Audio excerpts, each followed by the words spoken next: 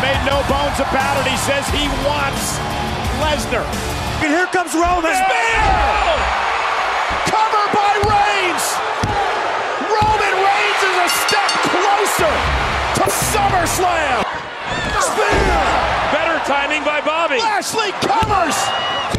Bobby Lashley's got a date with Roman Reigns next week. I'm seeing double here. 4 crusties. If you're Brock Lesnar, what are you thinking about next week? I take shits bigger than that kid, all right? Come on. I'm 290 pounds. There's a big fight coming next week for Raw. Lashley, Reigns for an opportunity to meet Lesnar at SummerSlam. Kids, how would you like to go to Blockoland? Meh. But the TV gave me the impression that... We said meh. M-E-H. Meh.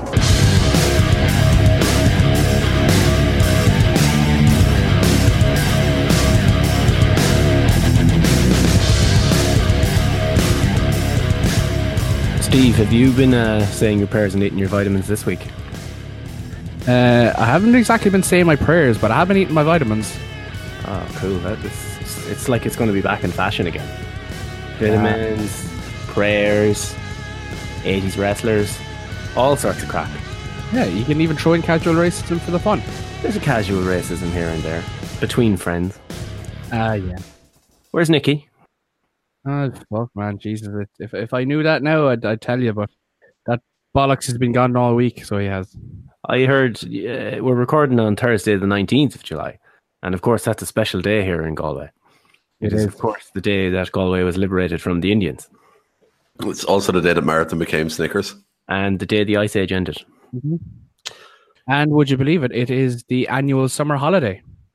What's that? Oh, yes. Not Jack's bat. No. Jesus, fuck no. Imagine having to do that. No way. Gordo and Fitz. How the boys? Grant. No stories for me?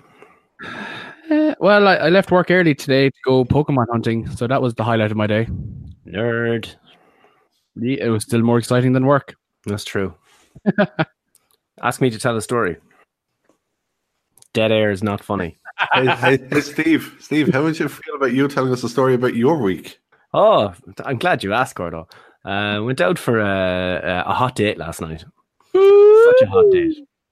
And everything was going well. You know, we went for dinner, had a few pints, heading home, and there was a ketchup packet on the ground, just at the top of the square there, across from Garvey's, or across from wherever that one in the corner is. And Kira stepped on it, right? And this thing exploded. Now, it got me all across my leg. I was wearing shorts, because I don't wear pants. I was just covered in ketchup. My whole leg, all the back of my shorts, the whole lot, absolutely covered in it. About 2 o'clock this morning, I was still awake. And I was like, my other leg, my right leg was a bit itchy. I was like, what the fuck is going on here? The whole back of my other leg was soaked as well. I was like, I washed that. Where did it go? There must have been one spot I missed. It was this hardened ketchup. And then I was joking about that to Kira when she called into the house earlier. I looked down at my runners and there was a giant red speck on my runners. It's everywhere. It could be in the house. It was wonderful. How is there this much ketchup in one packet? I always find there's not enough in a packet. I grabbed 3 or 4 of them. Now I'll know for again. Have we got the lads in the lab to test? Was it ketchup or catsup? I had to go. I had to literally get out of town as quick as possible because all my pants were just covered in this red crap. I was like, this doesn't look good. What if the cops go past? No, plus that black eye on Kira. Jesus. Yeah, you can't be. It's 2018. You can't be beating up your wife anymore. These things aren't just allowed anymore. No. Do you know what else isn't allowed? Well, the whole Hogan thing. That's the big story. Sure, look, isn't he an old bollocks, isn't he, huh? The story kind of went that Hogan had a meeting with the entire locker room. Cameras were there. We've had that confirmed because Ellsworth let it slip on his podcast, apparently. So they said the cameras were there, and then they said the cameras weren't there. So I wonder it's a bit like the whole Roy Keane MUTV incident where they've burned the footage. No matter what happens, that's not coming out.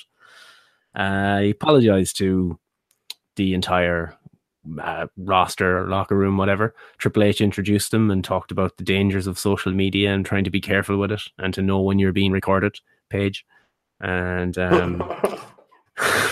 yeah.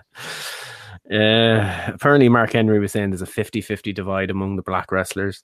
And 50-50 split mentions that some are saying go to hell, basically, to hell with that guy. Hogan apologized for the things he said and reminded the wrestlers that he didn't know he was being filmed, which is kind of a contradiction. First off, he's back in the Hall of Fame. Deserved, I think. I mean, he has to be in there. Was he ever officially taken out, or was he ninja taken out? That's the big thing. I think ninja taken out. Yeah, like they're officially reinstating him for something they never officially removed him from. Which I think they're just easing it in. I think that was their way of just mentioning him again. It's just a tip. Just the tip. Just to see how it feels. Just to see, just to see, and just kind of just widen things out to see what's going on for the rest of the year. Dipping their toes in the water, or If you want to look past someone's transgressions, and only focus on their wrestling contribution, then surely Chris Benoit deserves a place in the Hall of Fame. No, fuck that. Hogan was already in there. May or may not have been taken out. We'll say that he is, just for the sake of the argument, that he was taken out. And he's been put back in because he should be in there. Benoit wasn't in it. I don't think he's ever gone in there, which is an awful shame. Well, I'm not saying he should or shouldn't be there. I'm just saying if you're applying one logic for one person, then you have to apply that same logic to other people. Jimmy Snuka. He should be. Never convicted, never charged. No. Because he died. He played that one like a fucking fiddle. Not a beach in Rio sipping cocktails right now. Yeah. And yeah, so the New Day had a statement put out via Kofi, and Titus O'Neil had a similar thing where, they're long statements, but all boils down to they both think, he's rightfully in the Hall of Fame for his contributions, blah, blah, blah. But they're not totally on board with it. They're not going to associate with him until he shows that he can prove that he's changed his ways, which I think is fair. Genuine remorse is what they said. So obviously they believe that his actions since this all came out have not been genuine, and it's just been effectively a publicity stunt to try get his reputation back. That seems to be a widely accepted view. The presence of cameras, if they were there, which apparently they were, probably doesn't make the apology to them seem genuine. Yeah, that was a poor move. Like that, this just reeks of a WWE 24 documentary to me, this whole thing. Like, why not have him apologize to the boys in private, and if they really want to do something and record something and have something public, fucking march him out on Raw. March him out on Raw with something, a scripted promo, because they give that to everyone anyway, and tell him, this is your fucking statement. I push, myself and Rory had a bit of back and forth about this. Juice versus squeeze here. Is it really worth it? They're going to get a huge ratings pop when he shows up on TV. It's inevitable. It is going to happen. Break Hogan glass in case of emergency. And, it'll trail away again, but they'll get that bit of a spike. Is it worth it if you're going to alienate people like the New Day and Titus O'Neil and other wrestlers who haven't come forward that might be quite thick over the situation?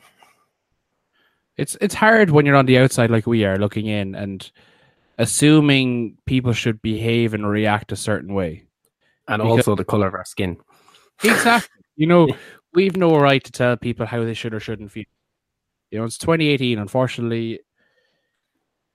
Let me choose my words wisely here. People choose to get offended by things that other people may not choose to be offended by. And unfortunately, that's the world we live in. In this particular situation, I can see why a lot of people are upset by it. It's justifiably, you can't go around talking the way Hogan did and then react the way that Hogan did as well by effectively giving an excuse to the fact that he didn't know he was being recorded. No, that shouldn't be your primary concern. That you should never even have said that. You should have come straight out and said, what I said wasn't acceptable. It's not how I believe, and I will never use it again, etc., etc. Leave it at that and just continue to show remorse and do whatever you need to do to get back in the good graces. But to continually say that he didn't know he was being recorded and use that as a justifiable excuse, bullshit. Yeah, it totally tanks this whole argument here. Yeah.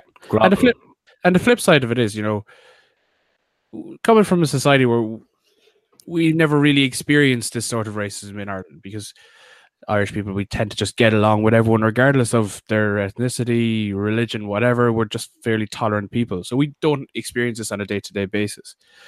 So we can justifiably see language being used like that in pop culture and music and everything like that, and find it okay and not see the hurt that it can cause people. Whereas if you're obviously in the other side of that, where you've got ancestors and you've got family who suffer from that day in, day out in 2018, seeing that and hearing that from people you kind of look up to and respect and trailblaze your industry, then that's going to hurt an awful lot more. Yeah, well, it's a tough one. As you said, it's definitely, we're kind of more of a sure, it is what it is kind of a culture. Like, on the flip side, you see what's out there nowadays, where there was a clip, and I remember, I think it was Joe Rogan, I heard talking about it a couple of months ago, where Kendrick Lamar or someone like that brought someone up on stage to sing a song with him, a white girl up on stage with him. Obviously, she went fucking nuts. She couldn't believe it. She gets up on stage, and whatever song it was actually had the N-word in it. Oh, no. Jesus. So she sings the lyrics to the song, to his song that he wrote and published and released to the world. She sings word for word what the song is. The crowd start booing her, and he actually apparently stops the song and tells her she can't use that word after inviting her up on stage to sing his song with lyrics he apparently wrote. She sings the lyrics to something that he thought was worthy of dishing out to the world, and when she quotes it, she's not allowed to do it. See, you've hit the nail on the head that I was trying to make a bit more subtly, but you can use words and phrases that historically are very derogatory and actually have no malice or meaning behind it. 100%. You know, just because you use a word does not mean you associate yourself and your belief system with everything that was ever associated with that word. You know, like you said, that song, how many times have people, whether they're white, Asian, black, Mexican, whatever the fuck, have sang a song written by a superstar, a musician or whatever that had that word in it, and we all sang along, we've all sang along to the nursery rhymes. That doesn't make me racist, doesn't make you racist, but apparently totally different situation with Hogan though as well. His seemed like, his was said in anger, not in would you go away, whatever kind of. Yeah, effing N-word. Wish she had married an 8-foot what was it, an 8-foot basketball player? An 8-foot basketballer, so at least he'd have money or something like that. Yeah, so worth $100 million. And there was something about when he visited his son in jail. Did you read that one? Oh, that was a different, wasn't it? It was about something, he made some comment about your man that the son had paralyzed or something, wasn't it? And he was afraid that they might come back as mixed race or black people. He's a piece of shit. He's a full-on piece of shit. Okay. Again, I'm going to devil's advocate slightly as well, though. He was brought up in a different time. Yeah. No, that's not really. It's not. But you know what? You often hear it said that, you know, different upbringings and shit. It's in no way excusing it. I think after hearing what he said at the time, I said, yeah, he didn't deserve his fucking contract anymore and everything. I still thought taking him out of the Hall of Fame was petty. Public company, I suppose they have to. Do you think he's just brothering it up and he doesn't mean these things and he just says these words? He doesn't mean them because he's a bit of a tick. Like, I mean, there's not a lot of brain cells up there for him. Jimmy Hart still runs his life. You know, when you think about it that way. maybe he was just quoting that Booker T promo from that time. Possibly, yeah. I don't know. It's if they put him on TV. I don't know if you got the link I sent you earlier. The BBC are reporting on it now. Mainstream media. I didn't get to see it, but yeah, if wrestling sites are talking about it, they don't really give a fuck. It's not going anywhere. But when BBC and if ESPN pick it up, the relationship with ESPN though, they probably won't. Somebody that they don't have a relationship will, if they pick it up in the States, it'll fucking go like wildfire, and they'll have to fire him again because he did get a new deal. Look what they did with the Fabulous Moolah Battle Royal at WrestleMania. One sniff of public attention on her and her background, completely washed away, never mentioned again. Yep. It's hard to imagine that that's not going to happen here in some way, shape, or form. Because when you're in the Hall of Fame, you have a Legends deal. which means he has a new deal. Daniel Bryan also has a new deal. Well, apparently, according to Meltzer, it's on and off. One day, I think it came out he did, and the next day he didn't. So, it's hard to know. I'll go with the boy SRS on this one. The accuracy is usually quite good. Yeah. What's the details of Brian's deal, at least? Let's move on to something more positive, possibly. Don't know. It's just that he's re-signed. Nothing really came out yet. Kind of surprised by that. I didn't think he actually would. Well, I don't know. I know he's got a cushy deal there, and obviously Bree's fairly well in, and there's Nikki and the family situation, but I don't know. I think I kind of maybe expected more from his wrestling integrity, that he might wanted to go and, perform. He's got to make that money. His days of working the indies should be over by now. I'm not talking about running indies all over the world, but even Ring of Honor, New Japan, he'd make an absolute fortune doing those. Takahashi. Do you know? Jesus. That's Daniel Bryan can't be going taking dragon suplexes and all sorts of fucking weird moves and dropping on his head because he's not medically cleared. I don't care what anyone says. He's not. True. Yeah, we've made that comment before. He'd be on the cover of every medical magazine in the world if he was cleared. But anyways, allegedly. You watching any of the G1? Trying to get bits and pieces of it. All right, I've managed to get the first 2 nights in. I'm still trying to catch up on the rest of it because we were so busy watching all the other wrestling this week. Yeah, maybe we might leave the G1 till next week then, unless we have a few matches. Anything to watch out for? From the first match, or from the first night rather, the main event, the Jay White versus Okada match, fantastic. I was kind of saying it to, I remember I was saying to Nikki, I can't remember if I put in the group chat or not, but just the progression in Jay White in the last couple of months is frightening. It kind of seems that he was feeling out the character. Now the character is literally just second nature to him, so he's actually able to just focus on the wrestling side of shit again, which is stuff he always had down. So it's not a bother to him. When we saw him in OTT that time, he was very vanilla, but he was good. Yeah. So he's now added the character to it, and he just has the right balance of everything. He got a really good promo after it as well. I think I lie. I got to see his other match as well. Actually, it's the only match I've seen from night 3 is his match with Tanahashi. Again, really good match. The promo afterwards stole it for me.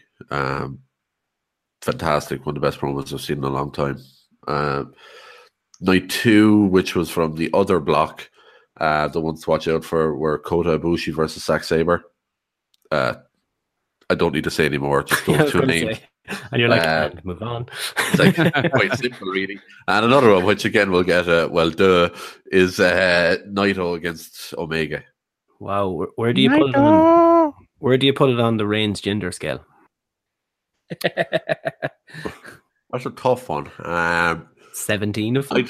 I'd watch this before Reigns and Jinder, and then as soon as this ended, I'd turn off the TV. Good call. So 36 Reigns Jinders. 36 Reigns Jinders.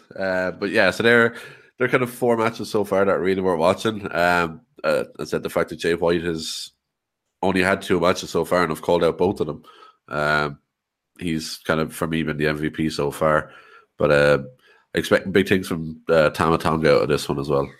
Yes, sir. So we might cover that a bit more in more detail next week when we don't have a pay-per-view to kind of quickly go over, and then shows and all that. But therefore, it's hard to watch 5 pay-per-views a week when the G1 is on, because it feels like that. So I like looking up the watch lists. People say this is the best match of the night, watch that one. Yeah.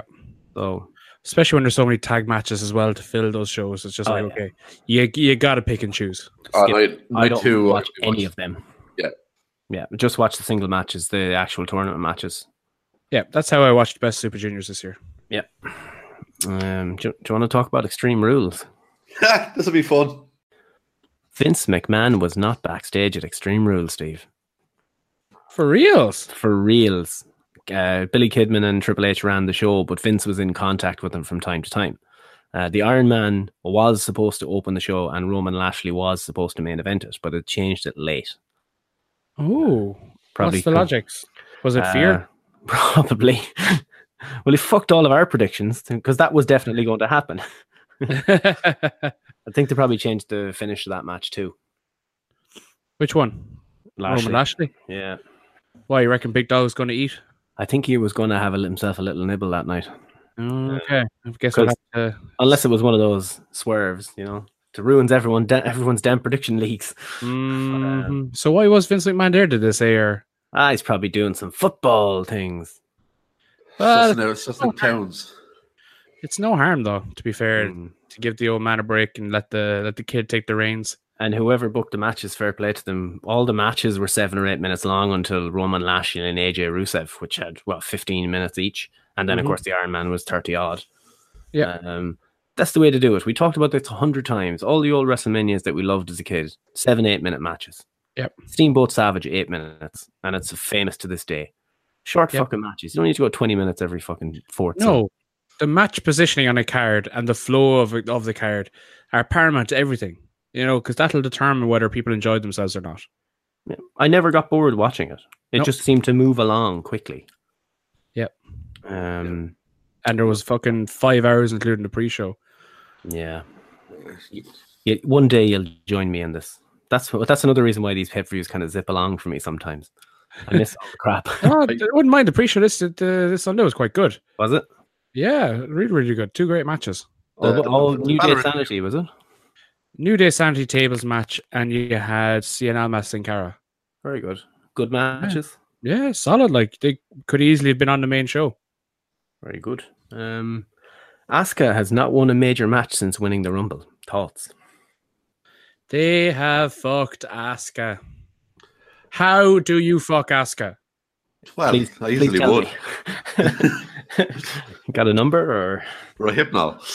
Oh, baby, Jesus Christ! That's the Hogan segment frigged out. Can't take any moral high ground now, Gordo. You dick. I never said I'd use it. People would. Yeah. Okay, we're back in the good graces of the internet. I don't need that. My rugged good looks. It's weird. I've been trying to put logic towards the Asuka thing for the last couple of months, and I can never figure it out. The only thing I can think of is, do I think the Kairi Sane is going to be a bigger hit overall? She's got better English. She's younger. She has the elbow drop, which is kind of a standout. Essentially, if it was back in the Attitude Era, it's where you'll see all the flash bulbs going off. It's possibly the most spectacular finisher on earth at the moment. Just so good. That and the Eclipse. Yeah. It's weird. 2 women's finishers are 2 of the best ones. Yeah. I'd like to offer a suggestion here. Asuka doesn't fit the mold of a diva. Oh, we'll get to that later. Oh, don't worry. That's coming. That's not me trying to be controversial. That's where I see things going, and that's why I don't think she's a big part of it right now. You mean the looks in general, even though the athleticism has improved and the way they're treated has improved? Asuka is an absolutely beautiful woman, but it's just her in-ring style, her persona. It just doesn't fit a diva. She's not like most girls, is what Fitz is saying. Don't paraphrase that, whore. Lashley beat Roman, but Roman did, the deal was, if he's going over, I have to kick out of his finisher. You have to make Roman strong.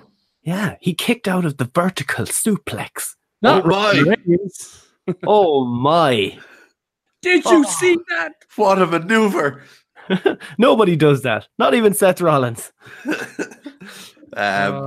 the absolute fuck? Seriously. I don't know. Yeah, I was very happy with that result, though. Let's wait until Raw, because I think it'll feed into our end game of Raw. But what I will say, I didn't entirely hate that match because it was a hard hitting match. It reminded me in a lot of ways, weirdly enough, of the Reigns Lesnar first WrestleMania match, where it was literally, it was stiff enough. They laid their shit in. I still think it went long. Yeah, but so it wasn't terrible. Are you telling me that you enjoyed a match of the 2-time Hall of Famer Bobby Lashley? No, I didn't. I won't say I enjoyed the match, that WrestleMania 1 main eventer, Bobby Lashley. I thought, as I said, it wasn't terrible, and it's probably his best match since he's come back. Oh, comfortably. So, and at the end of the day, we've said it before, Roman can bring it. Roman, the performer in the ring, will get good matches out of most people. Yeah. He's never going to do an AJ Styles on it, but he's always going to bring a good match out of people. And the fact that I think it was Bobo matched up against someone his size, that the two of them literally could just swing for each other. As you said, Hoss match. Yeah, it works. It's why Cien and JBL was a decent enough match when that happened at the time, when JBL was having stinkers with anyone not called Guerrero. It was because the two of them went in and beat the 7 Shades of shit out of each other for 12 minutes. So the matches work, and they can actually make guys look good. This match made that Extreme Rules curtain jerker Bobby Lashley look decent. So yeah. He's plummeting already. We haven't even gotten. My God, that's a steep decline. We might have to reinstate him into the Hall of Fame for Raw because he's going to come up a lot. Yeah, sure. Fucking we're reinstating everyone. Might as well do with him as well. Hey. The biggest story, we'll say, was the crowd at during the Iron Man match. So they had the clock on the screen, but then they took it off, and the crowd were doing the Royal Rumble count along for the last 10 seconds. But then there's the gif that went around of Ziggler and Rollins talking to each other in a rest hold, and Ziggler's like, it's worse that the clock is gone, and Rollins, they really should have just left it up. Yeah, we're doing it every 15 or 20 seconds because they didn't know when the fucking 10-second countdown was supposed to be. They literally wait 15 seconds after finishing one, and then they'd fucking just do another one. No, the whole story was, typical wrestling fans, and of course fucking Bubba Ray Dudley had his say. Get fucked. I will never. There was no CM Punk chant, so that's always a good one. I'll never badmouth fans when they've been sitting there for, at this stage, probably 4 hours and 45 minutes. They're bored out of their minds. The match, remember how you said last week, it's annoying. An Iron Man match can be annoying because there's no surprises in terms of the finish. You know how long you have to wait. Sometimes I wish I could just skip straight to the end. I called it the last move. Yeah, I called it to perfection. They are that formulaic. Yeah, but you hit the nail on the head, Steve. I think they didn't do the CM Punks. They didn't do the boring. They weren't doing the Mexican wave. They weren't doing beach balls. This wasn't the crowd that were shitting on a match.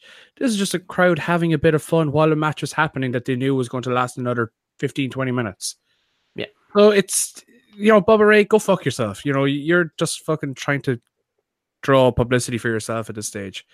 People like that just piss me off, really. This is going full Joey numbers at this stage. Yeah. Nothing matters in an Iron Man match until the last 5-6 minutes.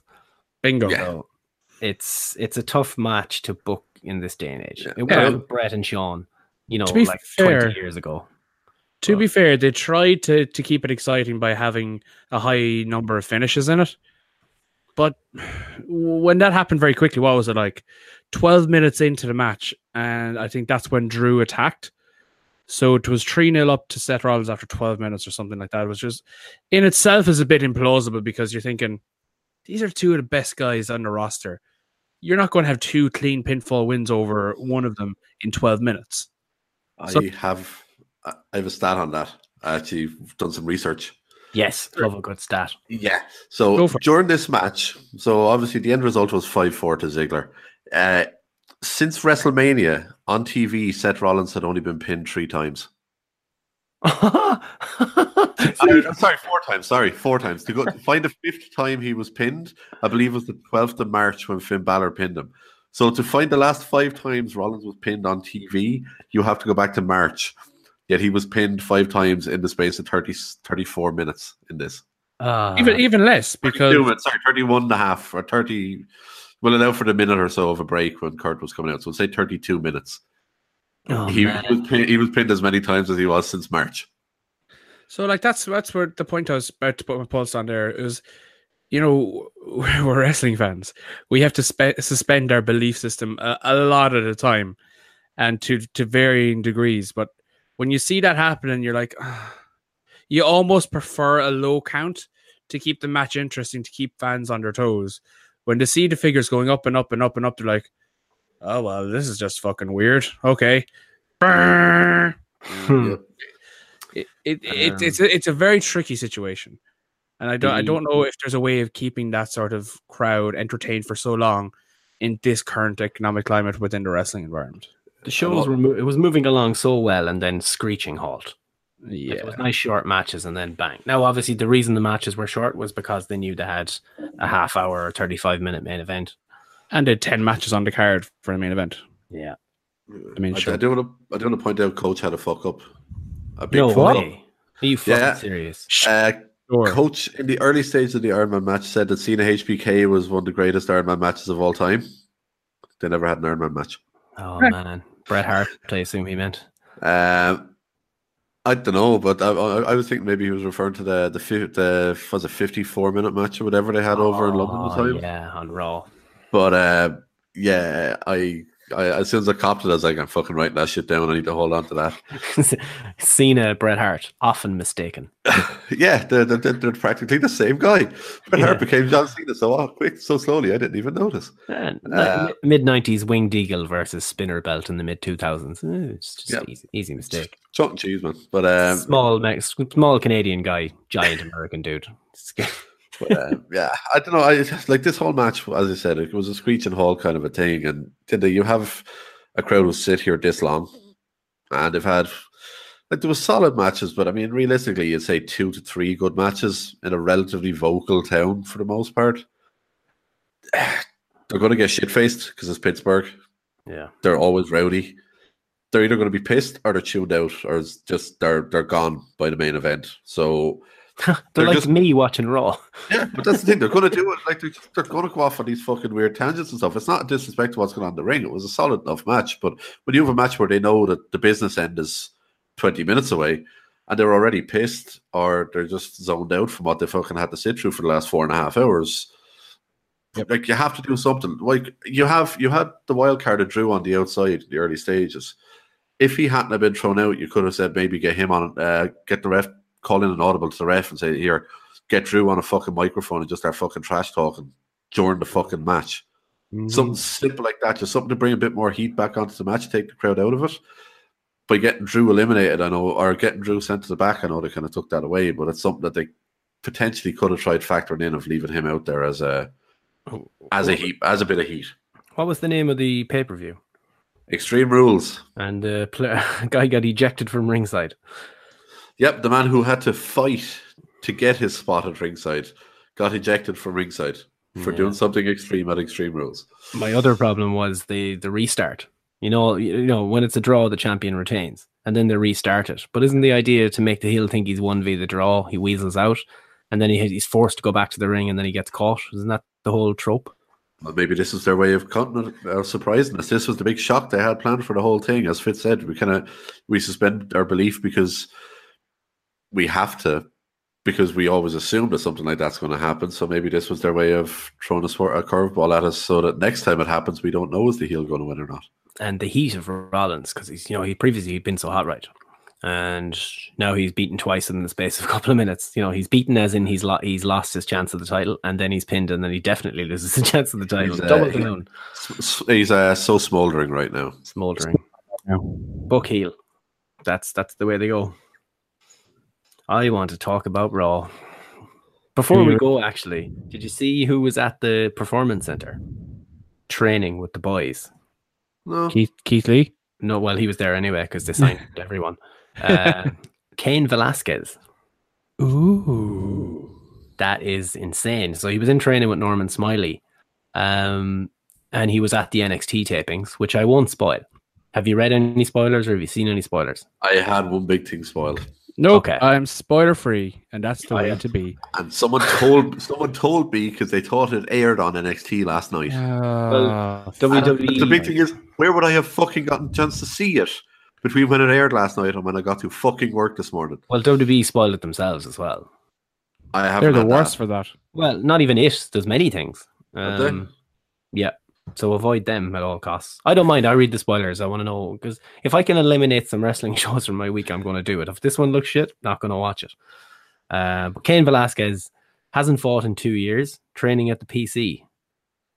Can we fire Lashley and sign Cain up instead, please? Yes, please. That's got to be Cain. I tweeted it. Nobody's retweeted yet. It was very depressing. I tweeted it earlier. Fuck it. Raw. Big dog! Big dog! Big dog! Big dog! Big dog!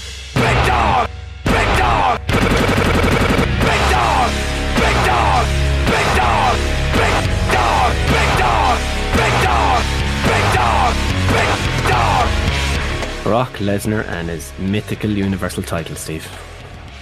What's a Thoughts? Brock Lesnar? It's an old wooden ship Oh, okay. used in the Civil War era. And is the Universal title like the thing that propels that, or? It's floors that are made of rich mahogany. Is there many leather-bound books in this place? Believe it or not, quite a few. They're going to actually put a new wing on the title house. Milk was definitely a bad choice. Yeah. Let's just keep quoting Anchorman. We've got an hour left. Right? We could probably talk about Anchorman for the next hour. Discovered by the Germans in 1903, it was originally called San Diego, which of course in German means a whale's vagina. I was going to shout big dog. Baxter? That? You had a whole wheel of cheese? Here comes the big dog! Big dog! Big dog! Big dog! I'm the big dog. You know, the big dog, Roman Reigns. Big dog! So Kurt Angle is, excuse me, I'll get his name right. General Manager Kurt Angle, trademark, is in the ring and he thanks those who competed at Extreme Rules, says, one man did not compete, and mentions the ultimatum that he laid out. He officially strips Lesnar of the title, but Heyman comes out. Oh my God, what's going on with my notes here? Every week there's one part where everything just goes, what? Kurt stops the Paul stuff. What the fuck did I mean by that? All goes to do his intro. I should have read further. Thanks, Gordo. So if someone could read ahead and spot where I'm going to fuck up my own text, that'd be great. Professional. So Heyman does the reigning, defending, blah, blah, blah. Kurt stops it, but Heyman did the whole thing. Brock Lesnar is not here tonight, which is quite cool. It reminded me of the Simpsons thing. It was like, tonight, blah, blah, blah, football game will not be seen tonight. Kurt goes to strip Lesnar of the belt again, and then we had the whole "Where's the title?" chant, which was quite cool. Yeah, fans are starting to turn a bit, are they? Yeah, I think a lot of them turned because Vince made them turn too. The casuals are like, no, this is bullshit, when they probably didn't even notice there was a belt there before. They probably thought the Intercontinental title was, but it's good either way. It's good. And I suppose as of right now, at that moment of the show, you weren't faced with the prospect of the bitter taking the belt either, so you still have hope that they can give it to someone good. Now, I'll correct you there. We have to be sure that is he still the big dog, because he did lose to the other dog on Sunday night. He's still the big dog, but in no longer his yard. Oh, I know that man. He has no yard. No, Gordo has the stats. So when he loses his ownership of the yard. Is it just a corner of the yard, or is it the entire yard? No. He essentially loses the ownership of the yard, but to an extent, he can maintain squatters' rights. I see. But he's still the large canine of the yard. He's just a large canine. Yes. He's essentially a large dog.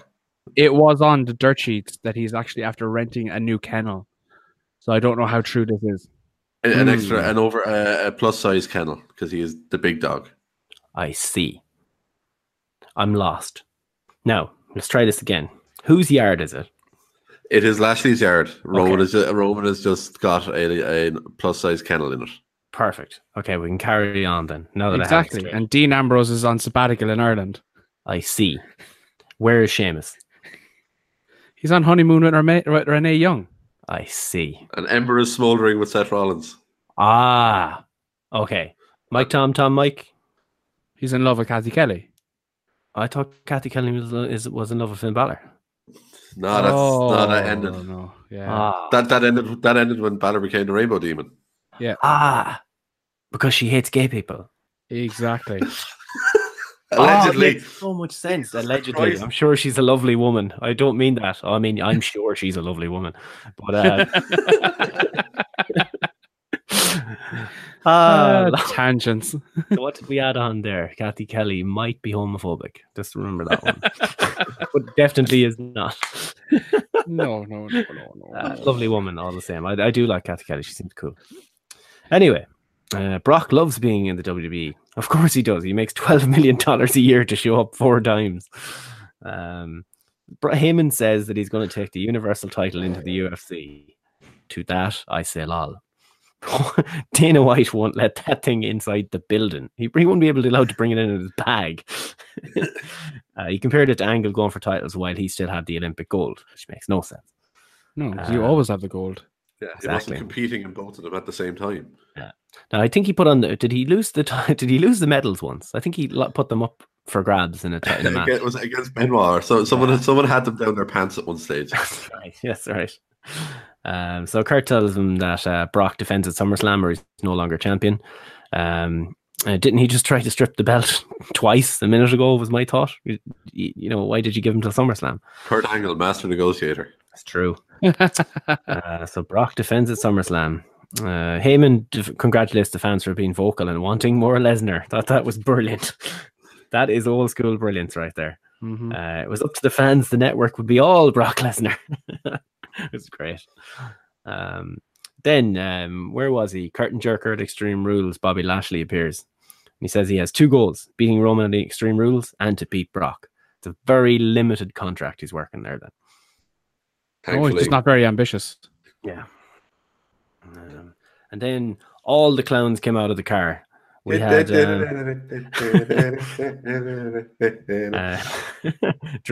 McIntyre appears, and he says phase 1 was to keep the Intercontinental title with Ziggler, and now it's time for phase 2. And he got hella yes chance, even though he didn't get much of a reaction when he first came out. So that worked well. Rollins appears, loud reaction. He's currently less hot. Yeah, but he's currently less hot. Oh no. He states his claim to Lesnar also. Elias appears. Elias things. He says his album laughed. Yeah. Yeah, it's kind of weird. He says his album drops next week and suggests Kurt rides that success all the way to SummerSlam.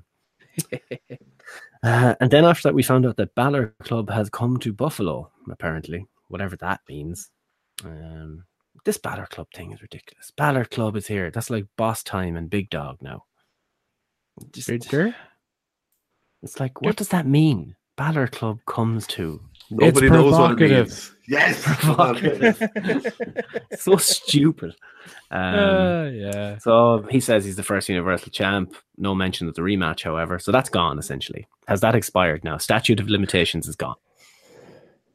I don't know. Does the statute of limitations count when there was no champion around for him to fucking cash it in against? That's true. Maybe it was suspended, like Brock's contract.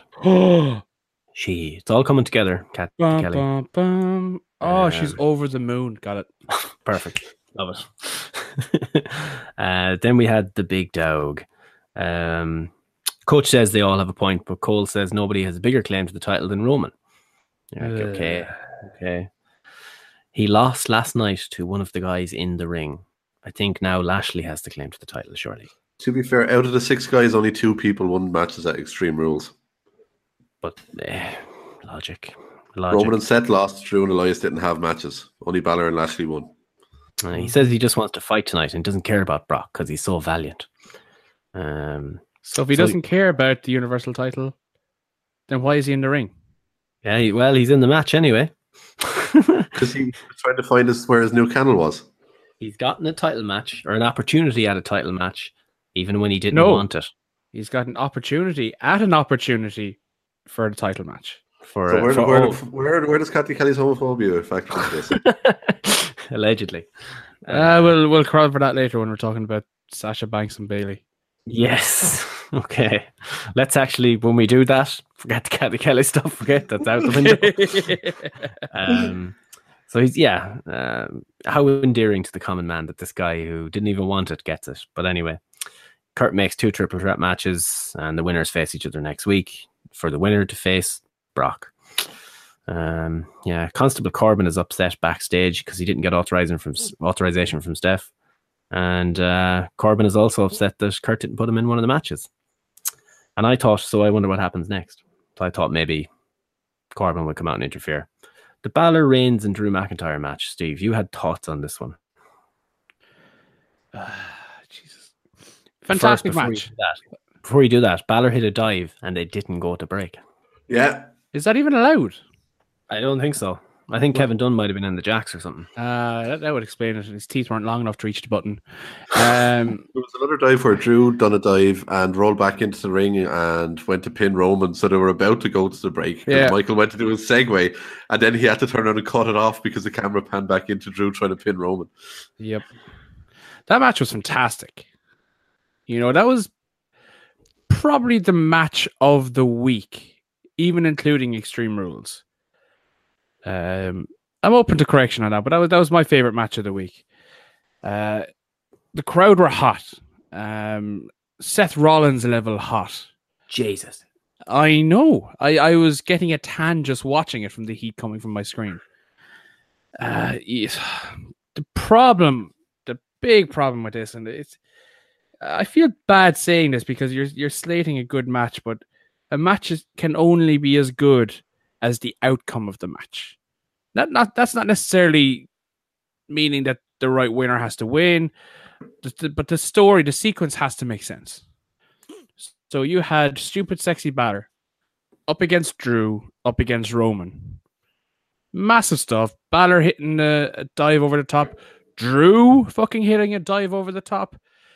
Crowd were hot for Balor. So hot. He looked like he was getting the win. Did a couple of sling blades, drop kicks to the corner. Looked like he was going for the coup de grace. Gets pulled out of the ring to the crowd's utter despair. The Big Dir wins. Like, you've got the Big Dir, who's had so many opportunity after opportunity for the last 4 years. Crowd are not getting behind it. They don't give a flying fuck. And then you've got a match that lasts probably, I think it was about 3 ad breaks in this match.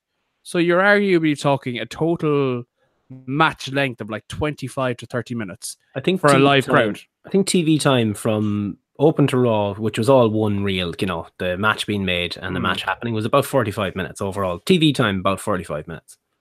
That makes sense. So I think you're talking probably about a 30-minute match for the crowd to, I don't want to say endure, but participate with. So they've had this match and they're invested in this match. And they're seriously invested in Balor winning because he's the most over face in that match. He's doing the most over face things in the match. Even when Drew brings a chair into this match and does bastard heel things, Balor then picks up the chair and does even bastarder heel things by beating the living shite out of Roman Reigns with it. Not suffering from stupid babyface syndrome. He realizes there's no DQ and he can beat the shit out of people with chairs. Do it. Smart man. Like, even the one of the guys watching the match here said, has Balor just turned heel? It's like, no, Balor's smart. That's what he does. And if anyone had a brain cell in the back, they would have been into the referee's ear and saying, change. Balor wins. We're saying he's smart, but what if somebody's music had played? Would he turn and face the Titantron and then be attacked from behind? We're like, where is that music coming from? I must look away.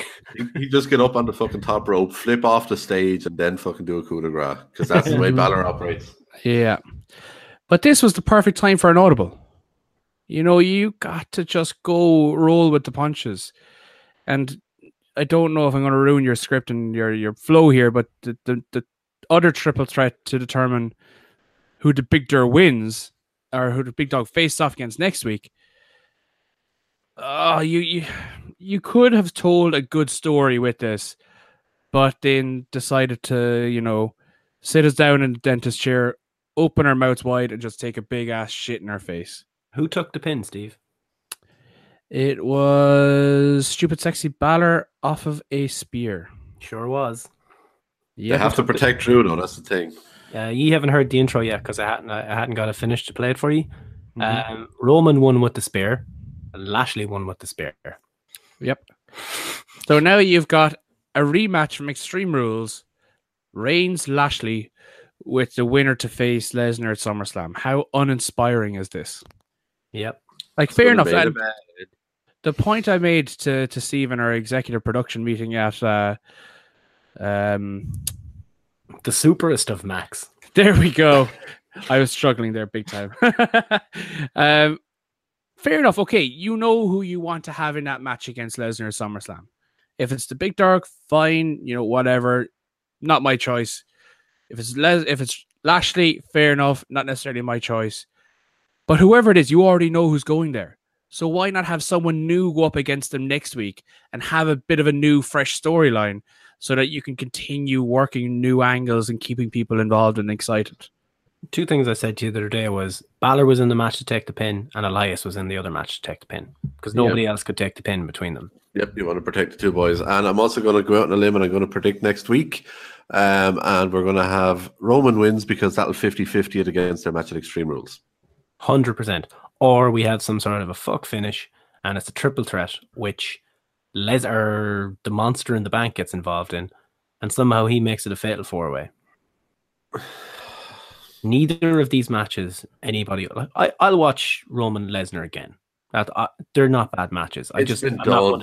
I'm not going to look forward. What are you going to see that you haven't seen already? Exactly. I'll watch it again. Not exactly looking forward to it. Kicking out of an extra F5. That's about all. Can you imagine the crowd in Brooklyn watching that match being the main event of what's going to be a 5-6 hour show? Like New York, Brooklyn crowds are smart. You know, again, we often nail home this point repeatedly. If you're in a crowd like Chicago, Brooklyn, LA, you need to play the crowd. If you've got Reigns, Lesnar main eventing for a 20-25 minute match, why are you going to be surprised that beach balls and CM Punk chants are going to come out? Yeah. And a good chunk of this crowd is also going to be after. I was going to say sitting through. That's a bad thing. So that's a bad way of putting it because they'll actually enjoy it. But take over the night before. Yeah. So this is going to be essentially coming into potentially their 9th hour of wrestling across 2 nights, and that's what you're going to serve them. Yeah, I think this is swerve somewhere along the line. I don't see this being a one-on-one shot. I think Braun calls his shot. I don't think it's an on the night cash-in. Imagine if it's Lashley versus Lesnar. I would take that before Reigns Lesnar. I think either one. I don't think many people care at this stage. There must be something else involved because nobody cares who wins that match next week, and nobody cares who faces him at SummerSlam. And I do, to be honest with you, I don't see Lashley beating Reigns next week because that means you've got Reigns losing to Lashley twice clean within the space of 8 days. That's going to look bad on the big tour. But hypothetically speaking, if Lashley was to win, at least you got Lashley Lesnar main eventing SummerSlam. It's new, it's fresh. People won't shit over it straight away, depending on how the match actually goes. And I suspect that it'll be a fairly short match because both guys are just two big bastards. It could even go down to the lines of like an 8-minute Goldberg match, which wasn't a technical masterclass, but at least it was entertaining. Something else I said to you the other day at our executive boardroom. Lesnar's retaining the title. I think he retains to really stick the boot in here. I think they want to piss the fans off even more. I can see it happening. Because he doesn't have to he's not fighting until January in the UFC if reports are believed. He doesn't have to go into camp until October, November. Maybe September, maybe. Okay, so if he is retaining, book that match. Who's in the match with him? Lashley, yeah, probably. I think if it's Roman, he's dropping the title. I think if it's Lashley, he's retaining. And then maybe he retains and then Braun gets him afterwards or something. Maybe. I don't want to talk about this anymore. Fuck this. Let's go to... Smackdown was great this week, so I'm not covering all the Raw. Fuck it. I don't think either of us want to, or any of us want to do that. No, Bayley and Sasha. Exactly. Yeah. This is the talking point. I'm trying to find on my notes here. So backstage, Kurt asks Bayley about the therapy shit. It didn't work, was said a few times by commentary and Kurt and Bayley. I thought it was a little bit of an inside joke. Never a true word spoken. Yeah, and Kurt says he's been going about this the wrong way all along and that here on Monday Night Raw, they settle things in the ring. Lol. It's like, why didn't you say that the first time? One on there. Yep. With tag team match later, they said if they can't get along, say Bayley and Sasha, one of them is getting traded to SmackDown. At this stage, right? Why would either of them care if the other one leaves the show? Because they might be the one that's leaving. Yeah, they don't want to be the one that's leaving. They're like Triple H and don't want to work Tuesdays. Yeah, even maybe, but like they probably just want to get away from each other at this point, don't they? Well, Sasha doesn't. You don't want moves. So basically, the match was something stupid. Dana fucking what's her face and Alicia Fox against Bayley and Sasha, and the ref DQ Sasha for saving Bayley on the outside after Foxy she had her back and was laying in shots. She attacked Dana and Fox to save her friend, thus proving that they can work together, and the ref DQs them. VAR? No, like this one is less muddy for me. I think Sasha did go over the top. She was beating 7 shades of shit out of both of them for too long and just continually like ignoring the ref's call. So of other ones we've seen recently, this one made a little bit more sense. I think weak sauce here. Weak sauce. But anyway, that's the beauty of this. So she hits a crossbody from the apron on them. And then does this mean that when we see dives before breaks that the wrestler is DQ'd and during the break general manager Kurt Angle restarts the match? That explains it. Yeah. Because we saw a whole dive. So yeah, to sum up, Kurt says they must work together. So when Sasha does that, the ref DQs her. That was the way I read it. Anyway, that's not the story. So don't work together. Don't work together, and you neither of you go to SmackDown. So backstage afterwards, Bayley asks what happened, and Sasha's standing there. And Sasha says that she wants to beat she wanted to beat up Bayley, but she'd be damned if anyone else does. So she loves everything about Bayley and says that she loves her. Always has and always will. Packs her bags and leaves. What kind of love are we talking here, Gordo? I don't know, but this is like walking into a fucking minefield with a sledgehammer. Let's not have HLA in the PG area. It's... All I'm hoping is this is false sense of security so she can turn and beat 7 shades of shit out of her. Yeah, because they don't handle sensitive topics. No, we had a back and forth with Jordan on Twitter about this, actually. It's the crack, Jordan. What up? And we were all kind of saying, this is a sensitive subject for them. Subtlety is not their strong suit. Parody and stupid bullshit, toilet humor, whatever, that's what they're good at. Or making fun of things out in the world that they're not allowed to do anymore. As I brought up, I'd love for them to be able to take the piss out of SJW and constantly offended culture and those stupid Stan accounts. I'd love that. But they can't do that anymore. And I have no faith in them being able to walk on eggshells with this one. No, it's going to go badly. Like, we brought up some of the stuff down through the years. What stuff we have? We had Katie Vick, we had Eugene, Al Wilson. Paddy brought up Mae Young giving birth to a hand.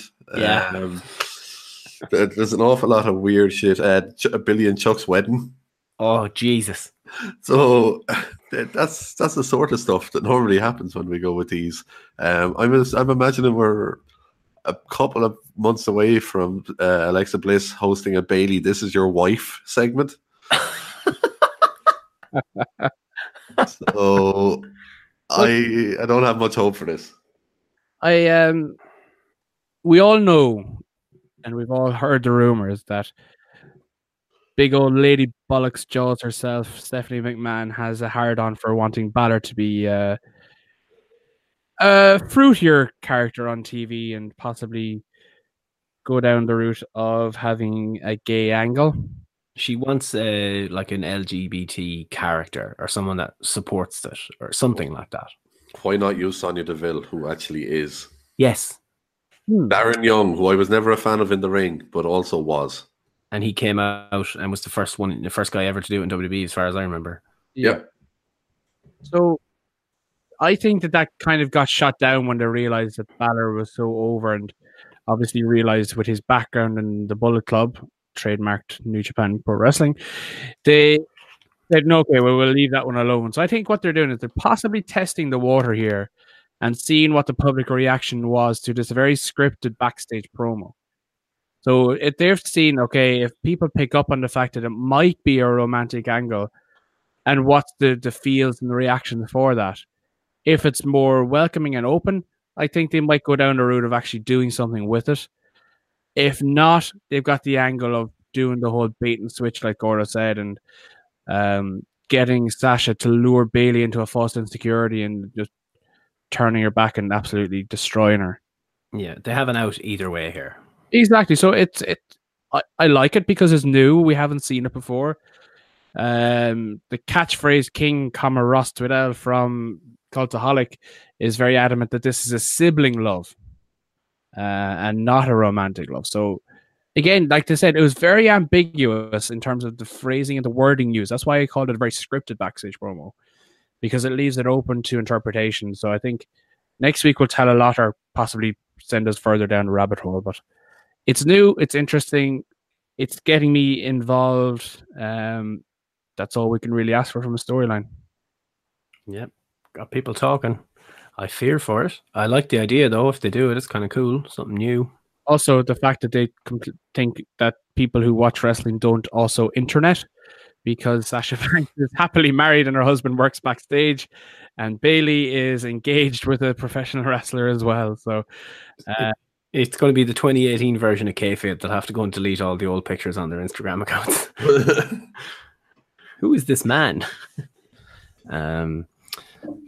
Nothing else happened on Raw. It's the way. Oh no, Rousey was good. Stone Cold Ronda Rousey was quite cool. Yeah. You didn't like it? No. Really? Nope. I was a big fan of Baron Corbin in this situation. I was the opposite, but there you I go. liked Corbin, but I thought Rousey. I think she got probably the biggest reaction of the whole show. Yeah, not even close. So I love Rousey. I love what they're doing with her, but just okay, you're suspended. Bullshit anyway, but okay, you're suspended. You break your suspension. Kevin Owens got fired for doing something similar fucking not too long ago. And Kurt wasn't going to do that until Corbin came out, and suddenly it's a 1 week additional suspension. Like, she caught up with Alexa and hit that judo throw on her, and then tried to get her an armbar. But Kurt makes a match for SummerSlam, and Ronda's going to be facing Alexa for the title. But yeah, quite cool. What did they add on, an extra week or something? Yeah, an extra week on it. So Wednesday week. Why are we suspending people until Wednesdays and not Mondays when the show was on? It was 30 days from when she was originally suspended, which would be 4 weeks plus 2 days, and then put it onto a Wednesday automatically. That sort of thing wouldn't matter now back in the day. Yeah, no, but quick maths. Quick maths. Yeah. Bleh. Rest of Raw. Mojo versus Tyler Breeze was one thing I wanted to bring. I'll bring that up later, actually, in SmackDown. Ziggler versus Bobby Roode, Gordo. Pumped? No, why? Like, just fresh, totally fresh. Why? I was getting interested in Zigglypuff again, but this literally, I've seen this. The ring was just a different color, and the title was different. They had the same match on SmackDown for the US title, and I would imagine it was almost move for move the same fucking thing. Yeah. Fuck it. I'm happy to see to see Dolph getting such a regular run and shit. So I'm not going to complain too much. But I did like his championship title shiner man that he had. Someone that did well for him. That's perfect. It's essentially the more proper version of Mr. Bootyworth, having that sort of a bitch alongside you. But isn't it nice seeing this cocky, confident side of Dolph Ziggler back again? But perfect. Him having something to be cocky and arrogant about. For so many years we've seen him being, I'm the show stealer, blah blah blah, whatever catchphrase he uses. But it's not legitimate until you have some gold. And when you have gold, like Conor McGregor, once you back up what you're talking, that's when it's more legit. Yep. Buzzword of the week. I'm going to bring that in so I don't talk about them all the time. B Team versus Ascension, right? So we'll talk about the B Team. And last night they knocked off Matt Hardy and Bray Wyatt. They beat them to win the titles. They can't even say win now. So they knocked them off for the titles. Is that the logic? Also on commentary earlier on the night, they brought up the fact that Bobby Lashley knocked off Roman Reigns. The 4-time WrestleMania main event of Roman Reigns was knocked off by Bobby Lashley. It's just... You can't even say win when the two guys are there with Matt and Bray's titles. They're holding their titles. They beat them. They won. They gained victory over. Got a pinfall. Mm-hmm. Anyway, Matt and Bray get a rematch next week. I don't care about anything else. Apart from Coach's word of the hour. What? I can't understand what you're talking about. Why are you talking over me? I'm trying to talk right now. Listen, Steve, I'm trying to... Do you remember when Nakamura debuted his new team and the commentators wouldn't shut the fuck up? Because there was vocals in the song and they were shouting over it. The coach and Michael Cole shouted over each other during, I think it was Mojo Rawley's entrance. Yep. Poisonous, cancerous television when you can't even focus on anything when everyone's shouting. Yep. You sure that word for R2 was opening. And since Cole talked over him, coach, then, and I said, and I quote, "It's okay. The word was opening, and as in I slid it into the opening." What? Yeah, that is an exact quote. The word for the hour is opening. And don't worry, Michael, I slid it because even though you talked, don't worry that you talked over me, Michael. I slid it into the opening. There is a consensual penis joke in there. Yep. One other small bit. Now, I didn't watch this. I read about it, so you might be able to tell me.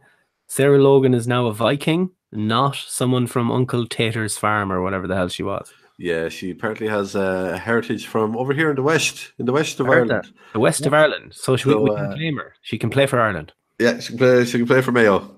Hey. But yeah, so apparently since she has that, and you could trace some of the ancestry back to the Vikings and stuff like that. So apparently she's part Viking. Ah, sure, the Logans from down the road. The Logans there from. I believe it's Mary Logan's young one. That's her. That's one the same. Do you hear poor Mary's not well? Is she not well? What? Jesus. Not well, no. The doctor's onto her, or? Yeah. I saw her down the shop the other day buying her milk and bread. She looks shook now. Oh, jeez. The poor creator. And Tom Logan only out himself. Only just out, so he is. Only just gone off the pasture, so he is. And the son abroad in Australia. No one to help. Wouldn't even fucking come back for the fucking funeral. And the daughter of WWE superstar. Opposite. The Raw ratings were up 400,000 viewers, so they got a little bump. So theory that I'd seen online, have people copped on and they know the score with go-home shows now. There's no need to watch them. Do you think that's the case? Well, the last 6, 12, 18 months have all suggested that go-home shows are eminently missable. Yeah. And it's just a case that maybe the top Brock would be there, and then they had a hot start and maybe they stuck with it. Compared to last week where they tuned in and then tuned out almost immediately. They had 3.1 million viewers for hour 1, hour 2 had 2.8, and hour 3 had 2.6. So there was still a massive drop off. It was just the first hour done well. I think, Gordo, you were right when you said the new way it's working. There was a while there where the third hour nothing happened. You could have just stopped watching the third hour, but now it seems to be you watch the open and you watch the close, and that's it. It's bookend and a load of filler. Yeah. I wonder, did our good buddy Hulk Hogan possibly draw some extra fans as well, people tuning in to see if we would arrive? Maybe. But people thinking maybe new stories are starting as well from the first show out of the pay-per-view. But and then they realised that both Roman and Lashley were in the ring for a number 1 contendership thing, and they said no. Yeah. Anyway. Well, I think time will tell, and especially next week now that we have that blockbuster superstar match, Lashley Reigns. What will the viewership be like for that? I compared it in the intro to when Homer wanted to bring the kids to Blocko Land. Who gives a fuck? But I really want for one of these matches someday to just, as an opposite hardcam side, for all the front row to just turn their backs. Yeah. So all you see is the back of everyone's heads. Yes. Let's move on to SmackDown because that was actually really good.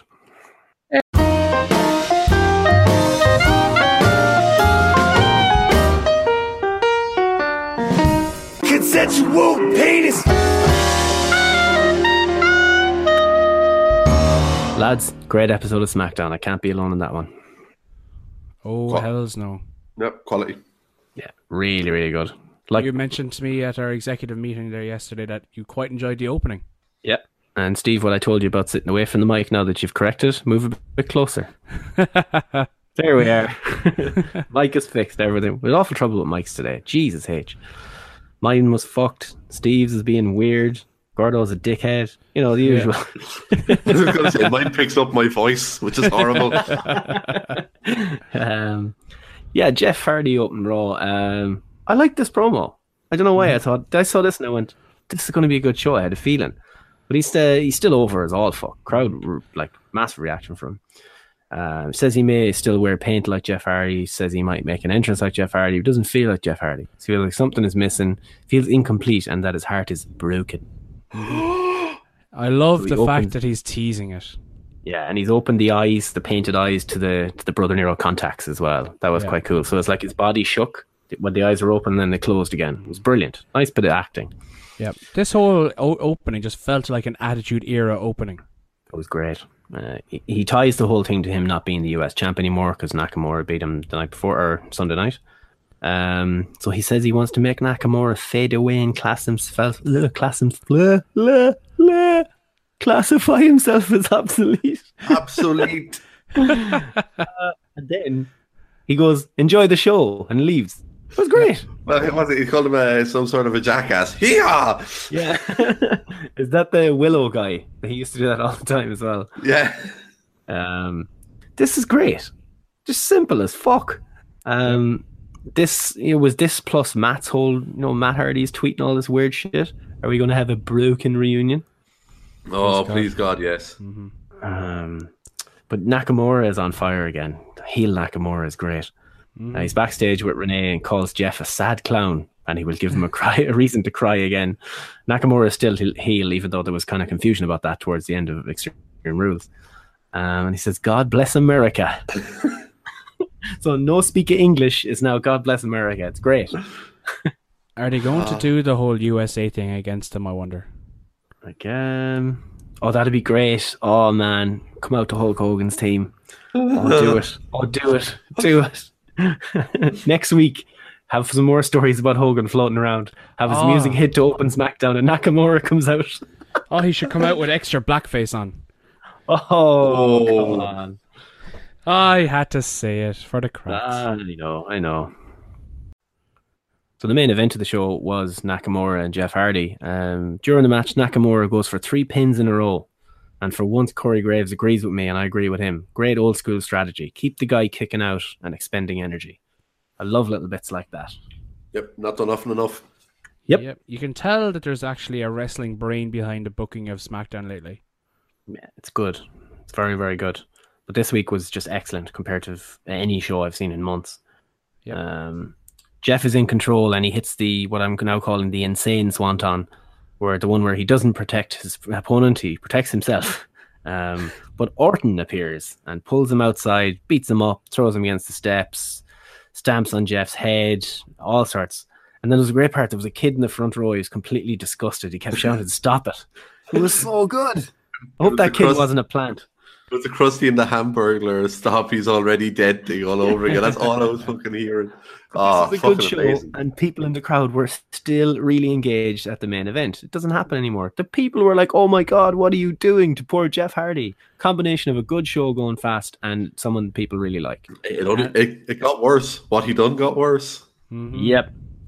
Randy starts ripping at the large ear hole piercing that Jeff has and stretched it. I couldn't watch it. I thought it was going to rip. Stopped. Yeah. I thought it was going to rip.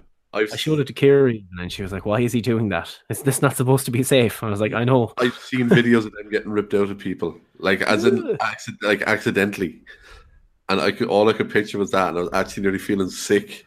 So yeah, this was so good. Yeah, it hit me right in the feels. I maybe I'm a bit squeamish or something, but I was looking away. I did the same thing I do for a sanity entrance. It's like, nope, not looking at that. Great match too. Much longer than I thought it'd be, considering I thought Jeff was injured. Yeah. So who's feuding with who now? Did Orton just take him out? And then there doesn't seem to be any interaction between Orton and Nakamura.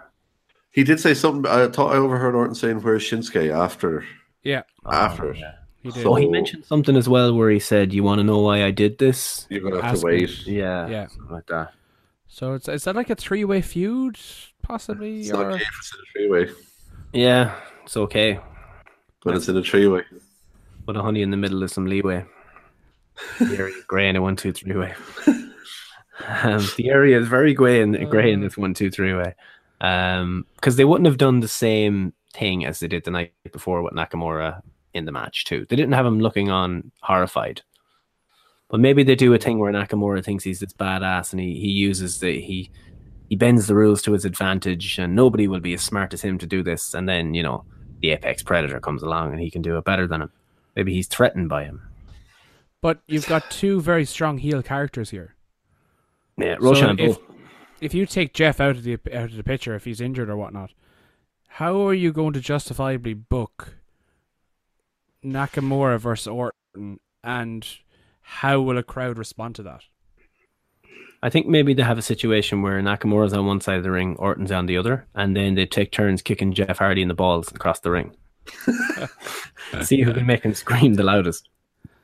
I don't know where this is going. But I don't care. I just can't wait to see more. Yeah, that was good. Very, very good. It's new. It's fresh.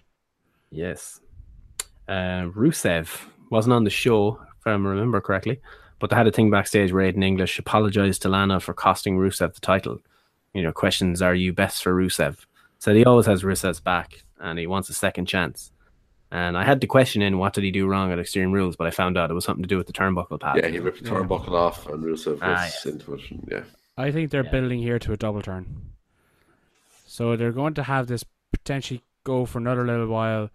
English to cost Rusev again and eventually boil over, and you'll have English saying, I'm living in your shadow, I'm sick and tired of it, blah, blah, blah, you're getting all the glory, I'm doing all the hard work, blah, blah, blah.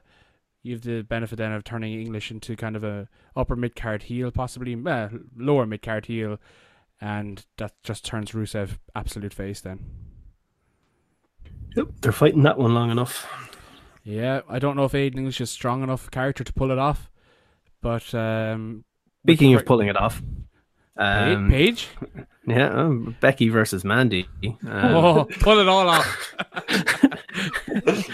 Mandy gets the Vaseline camera treatment again, or did Paige run her palm across the camera lens again? Shuck it, duck it, quack, quack.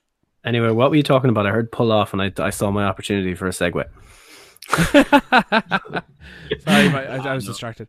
The match. Yeah, oh my the God, match itself, I didn't think was. I called it bowling shoe ugly. The actual match, probably harsh. I'll regret that if I watch it back. Mandy Rose isn't at that level just yet. No, but she's good though. She's fucking better than that fucking yoke that was there for. Better than Nia Jax. Better than Snooker's young one. What's the red-haired one? Eva Marie. Marie. Because effectively, that's what Mandy Rose is. She is Eva Marie 2.0. But leagues ahead of her. Yes. Becky and she does the angel wings, which is always a seal of approval. She cut the promo backstage. It feels, feels good to win again. Wants Carmella. Backstage. That was in front of the camera. Yeah? Yeah, it was in the ring. That was out in the ring. That's what I said, yeah.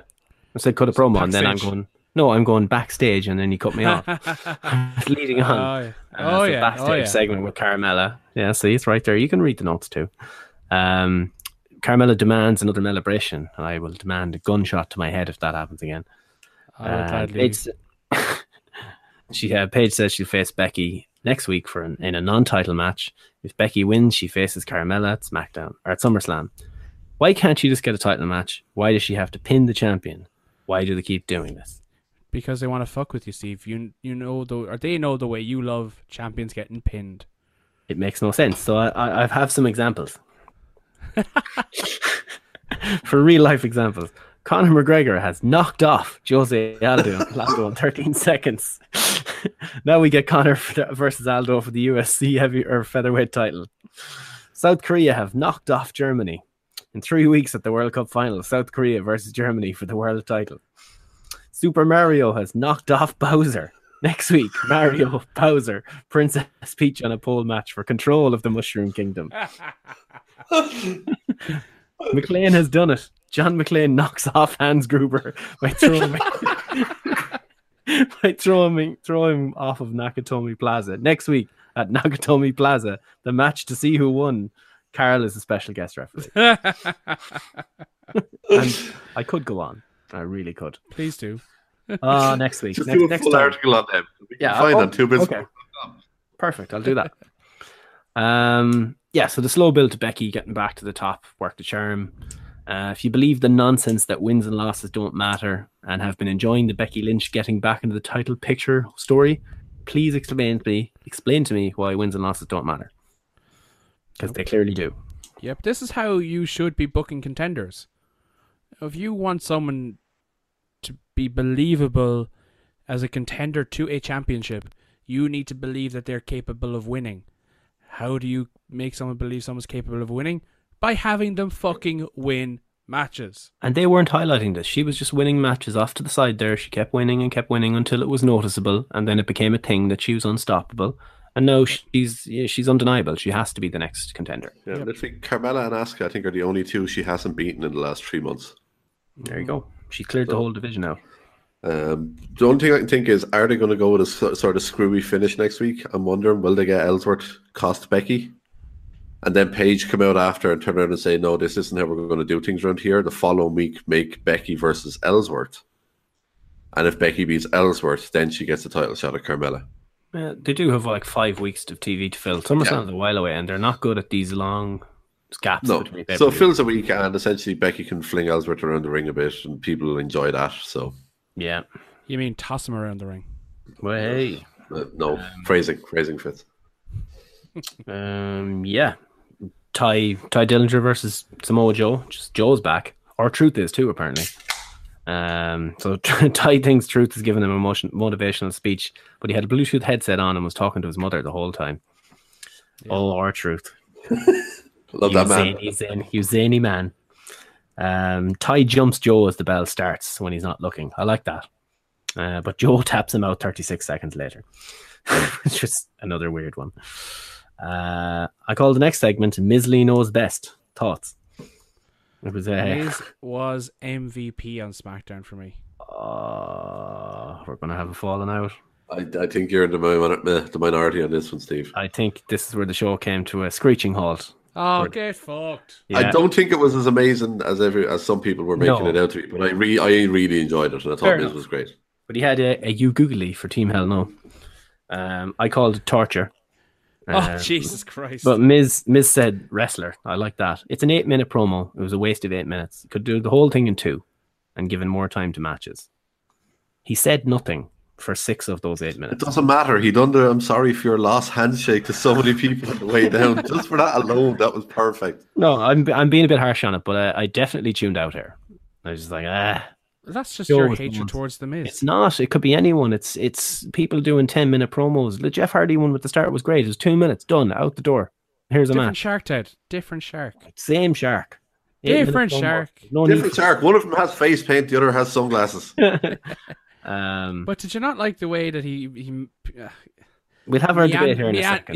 He meandered the crowd when they started, chanting yes, yes, yes, and he goes, I suppose that probably would be a more apt thing to say here. And it's like, he even just fucking took the crowd's hate on what he was doing and turned it into a pro. You're reaching with me here. Your face is reaching. So basically, yeah, I think Brian Music hit. Miz had a case of the stupid babyface syndrome here, where he looked at the Titantron, and then Brian attacked from behind. So this is basically where I'm going with this. So judging by Twitter and of course this show, I think I'm the only one. I'm not alone. I know one other person. I'm the only one on earth that has no interest in this Brian and Miz feud. I'm convinced there's nobody else that has as little interest as I am. I have. What? I don't get it. I don't get it. I don't know where the fun. I just meh. The fun here is that Miz is going to get the fucking living shit kicked out of him by Daniel Bryan. And the longer that goes along and the deeper that feud goes, the bigger the pop and the bigger the moment will be when it actually happens. But when I already don't care. Do you know what I mean? That's where I'm. You're one of the few. You're definitely in the minority on that. Oh yeah, I know. I realize that 100%. But I'm wondering where it is. I need someone to explain this to me. For me, it's the whole thing of when there was the big back and forth they had on Talk and Smack the time. Yeah. I was fully convinced, and I think it's what's in a lot of people. There was never going to be anything coming off of that. And to me, that's still one of my favorite things they've done for so long, because the product has been so weak for the last couple of years. That promo between them was one of the fucking highlights of the last few years, and there was no payoff on it. So as soon as D-Bry comes back, I think it was the reality of shit. We might actually get this payoff of something we never thought we were going to get. It's like everyone is saying that when D-Bry came back, there was all these dream matches he could have. I'm not going to say this is going to be a dream matchup in the same sort of sense, but it's something nobody thought they'd have in the payoff of that promo. I don't think it's going to be like, I don't think people are expecting a 5-star match or whatever. I think people are excited about it or invested in it because it's a payoff on a storyline they never thought they were going to get a payoff to because of D-Bry's injury. Yeah, so it might not be a 5-star match, but it'll be a 5-star feud. I was tweeting on I didn't bother with Raw. I didn't even watch it this week, but I stayed up for SmackDown because I'd read the spoilers and I thought it'd be good. So I was tweeting along, and then I'm just seeing everyone losing their minds over Bryan and Miz, and I'm just like, I'm here on an island going, am I crazy? I must be crazy. I'm the only one that doesn't seem to be into it. So this is one I found, this amazing tweet that I found. These Stan accounts, these people that tweet, they have no, what's the word? I'll find the word later. Humility? No, it's what am I? There's nothing genuine about them. There's none of these things. They don't mean these things. They're doing it for clicks, right? So this is why we can't have nice things, okay? This is a tweet from someone who has a fuck ton of followers, right?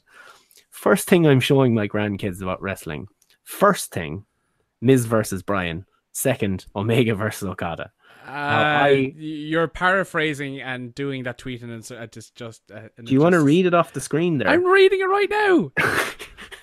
I hope I paraphrased. No, it doesn't say number 1 and doesn't say number 2 what in that comes order. First? No, it's the first things, as in one collective unit. Miz versus Bryan. Jesus, you the fact that that's in the top 2 things that someone would show their grandkids about wrestling is a stretch. Like, I think these people are a poison, and that's why people lap up. I'm telling you, that's why people lap up these terrible television shows, and that's why you got these billion-dollar shows that all people like us are fucking hanging on by a thread because of idiots like these. There are some bad Twitters out there. I will be the first to admit that. This account is by far mild compared to what we've seen out there. Oh, I know that, but with this many followers, it's influential, and it just poisons the youth. I don't know. For the last 2 to 3 years, that Daniel Bryan Miz segment on Talking Smack is up there on the shortlist of segments that can compete with CM Punk's pipe bomb in terms of a backstage promo segment, because everyone saw that or everyone heard about it the next day and wanted to see it. That was a monumental moment in the Miz's career, and it was something that kept Daniel Bryan relevant backstage when he wasn't interested in wrestling anymore. So I think you're definitely undermining how important that segment was. People didn't give a fuck about the Miz until that happened. And then some of the shows I listened to that I respected who hated The Miz, absolutely hated him. They were having what I was having. Nothing good about him. I see nothing in this guy. Genuinely. He bores me. And then all of a sudden they're fucking sucking his dick. Oh, this guy's the greatest. Look how great he is. Blah, blah, blah, blah. I'm so alone. You go live on your Enzo Amore island and we'll all be happy. I would have 10 Enzo Amores before half of them is. It's entertainment value. You know, we'll release a couple of rappers onto the fucking island as well. Come on, fucking corral them. Look, it's just different tastes, I suppose. But I genuinely, I don't get it. I don't get the hype. Sorry, not that I don't get the feud. That's a bad way to place it or to word it. I don't get the hype. I don't understand why this is so big. Well, then you just need to get hyped. I'll have to get Mojo on the phone. Getting hyped. He's not hyped anymore. No, he's just focused. Straight up killer. Straight in Chinlock City. I know, and I'd like to, while we're talking about that, I'd like to initiate a deep, heartfelt apology to our boys over T3. I'm starting to come around to the Mojo train. Choo-choo. I'm not. Gordo's not drunk enough yet. No. Where is this match that I had written down that was really impressive? The AJ one up near the top. Yes. Well, while you're looking for that, while you're talking about that, we could go on to Kofi and EY. Get the shit out of the way. Finish on the strength of Almas. Yeah. Well, time's fleeting. Kofi EY happened. Corey said he'd rather eat Tide Pods than pancakes. Off with you, I say. Have fun. I think it'd really improve the commentary if you did. Can you force feed a few of them to Saxton as well? Yeah, take them all out. No one wants to, just so they'll be gone for a while. That's all. Oh my! A bit of food poisoning. If you're not going to eat Tide Pod, set JoJo on him, one or the other. Yeah. Seth Rollins is rolling. AJ Styles versus Andrade, Cien Almas. No sign of Sin Cara this week. Almas, I put in not over at the start of this. He was getting crickets, right? There's a big job on their hands, is what I was saying at the start. That would quickly be washed away. I think maybe the US title would be a good play for him. Mexican being US champ at Donald Trump's America. Quite good. Have him say how he's going to make America great again. Exactly. Have him wear the little hat and everything. Massively long break in a match people wanted to see, because of course there was. It was a good match. Like, Almas shined. AJ wins with the calf crusher. But Almas worked this like a pay-per-view match. And he used the TV opportunity, unlike Mojo and fucking Tyler Breeze did, which was a Chinlock City segment on Raw from two guys who complained about not getting enough TV time. Almas took it with both fucking hands and ran with it here. I think that just shows the difference in actual wrestling ability between Mojo Rawley and Almas, is that Almas can carry a match regardless of who he's facing and regardless of the situation, whether it's pay-per-view or TV. He can just put it on. Like, with respect to Mojo, he just doesn't have that level of talent or ability yet. But even some intensity, do some flashy shit. They sat in a chin lock. Almas went and worked a pay-per-view match. Yeah, but Almas is in there with AJ Styles, who probably has carte blanche to have him any match he wants to have. Mojo Rawley is working with Tyler Breeze, and they're working a scripted match produced by someone backstage. True. But Tyler Breeze is a hell of a wrestler too. Yeah, so but we've never seen that on the main roster.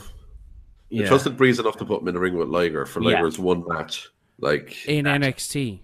Exactly. Different multiverse. No, I'm not talking about talent levels. I just mean intensity of a match. Just forget about who's better than who and what moves they can do. Yeah.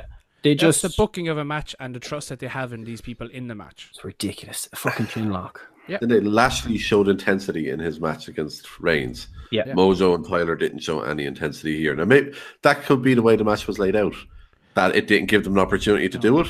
But at the end of the day, either the guys aren't doing it or the people who are putting it together aren't giving them the opportunity to do it. But either way, someone is failing here. Yeah. Be it the wrestlers for not doing it, or whoever's putting the match together for not putting them in the position to be able to do it. You don't want to big cast yourself here, right? Bring it up and go, hey, I want to do something here. And if you're told no, fine, but find some way to jazz it up a bit rather than a chin lock for the whole match. Plus, I think it's also, there's an element here that Mojo Rawley and Tyler Breeze will never be higher than the mid-card on Raw, whereas Almas has been brought into SmackDown to be in the main event picture. So this was his coming out party, effectively, and the whole match was booked and produced to have AJ put Cien over as much as possible. So that's possibly why Almas come out looking so good, is because AJ made him look so good. Now, obviously, Cien is a fantastic wrestler and he's well capable of doing that anyway, but it helps when you've got someone the caliber of AJ Styles putting you over like that. True. But you're having what I'm having in a sense, though, that they maybe should have made more of that opportunity. On Raw? Yeah. Oh, completely. But it's crazy. Yeah. Craziness. Especially that's down to producer, like Gordo said, I think. Yeah. I think you just go with it and you go, fuck it. Tyler Breeze has nothing to lose at this point. Tag team partner's injured. He's a good wrestler. He could go work in the Indies and make some money for himself. Take the fucking risk. Man could earn a fucking killing over in New Japan. He's got character work down and he can work a match. Yep. He is what the likes of a New Japan and Ring of Honor would fucking lap up. So he's very similar to Juice Robinson. Yeah. Yeah, take the fucking risk and you can come back on more money, or they'll want you back. They hire everyone anyway. They probably forgot that he was there and they'll hire him in 3 weeks anyway. Bet on yourself at the end of the day. Yeah. Exactly. I just think that was a huge missed opportunity. And then you see what Almas did. And you're like, there's a guy who fucking gets it. So EY beat Kofi. back to that, but no one cared. But, great show, though. Great show. Oh, excellent. I put up the poll at the end, and at the time that I put this script up, with 95% approval rating on Twitter. That has never happened for any of the polls. We have them split or 60-40 or some of them tanking like Raw, but we've never had a 95% great show. Highest I saw was 73%, and it was for another SmackDown. I just want to meet the people that said this was a bad show and slapped them in the face. Yeah. What, like, my God, the shit you've been fed for weeks and you think this was bad. I will go in line with, I will actually kind of go in Steve's corner on this. The possible downer of this was potentially the Miz bit. Just because it just slowed everything down. I think it was a great show. Yeah, and I enjoyed that bit, but I think in respect to the whole show, that may have been the slight downer of the whole thing. Like a little crossroads thing that slowed everything down. I would have I still would have done it. I mean, it was successful. People liked it. But I think it went just a bit too long. Just cut it down. You don't need things to be so long. Or on Raw, everyone gets 2 entrances. Do you notice that? They get a full entrance at the start of the show and they get their entrance later. So how are you supposed to pop for Burn It Down? I think that's the only one that actually gets a pop, to be fair. But how do you pop for people's music when you heard it an hour ago? Just fill in time. You don't. That's all they're doing. You boo. Yeah, how do you boo Reigns twice? I mean, you're already wrecked. To be fair, they don't stop from the first time. Yeah. So which show was better this week, boys? Smack diddly down. Yeah. Great show. Great fucking show. Raw is in the fucking toilet.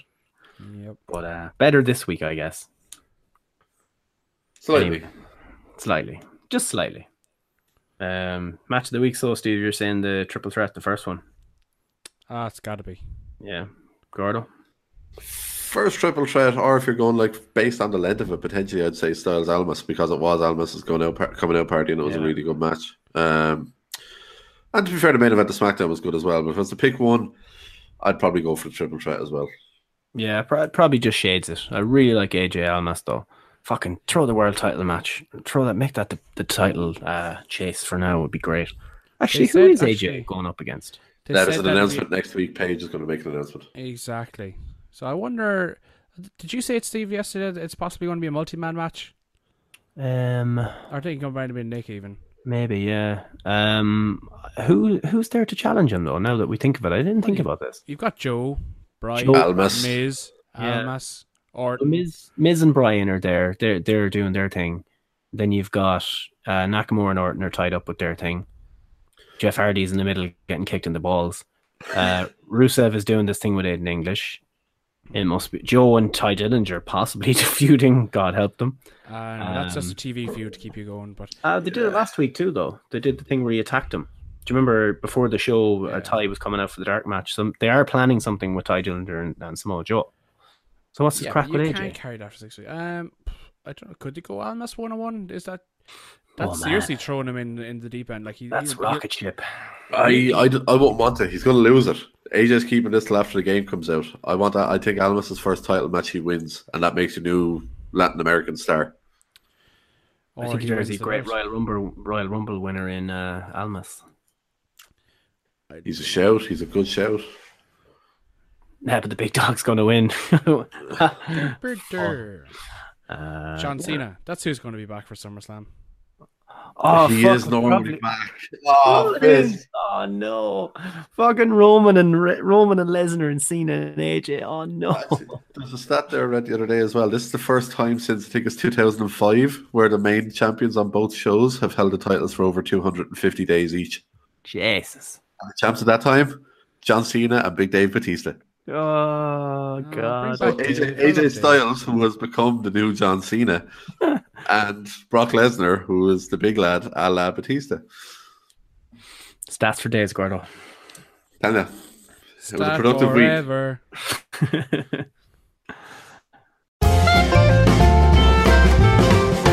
Bitch, reincarnate. Well, it was the week of the big dogs, Gordo, and I've got a big problem. My back. Oh, Steve, I'm sorry to hear that, man. Do you reckon it's like a muscle injury, or is it actually like proper spinal, or what are we looking at? Yeah, no, I think it's just muscular. I think it's something that I could work on. You kind of need to stretch it out a bit. Well, if that's what it is, Steve, I have just a thing for you. It's this really good program that I use myself, and it's what's helped me to shed all these pounds coming into the summer months and bikini season. I got my bikini bod because of my good friend, my buddy, my pal, my old work colleague, DDP Yoga. He puts together a program that is designed for you to be able to do in the comfort of your own home. And it's based around just all the essences of the diamond cutter and the movements of different yoga poses. And it would be perfect and would really help with your back. And if you go to ddpyoga.com now and sign up with promo code RIPNicky, you'll get a free bag of yoga beans.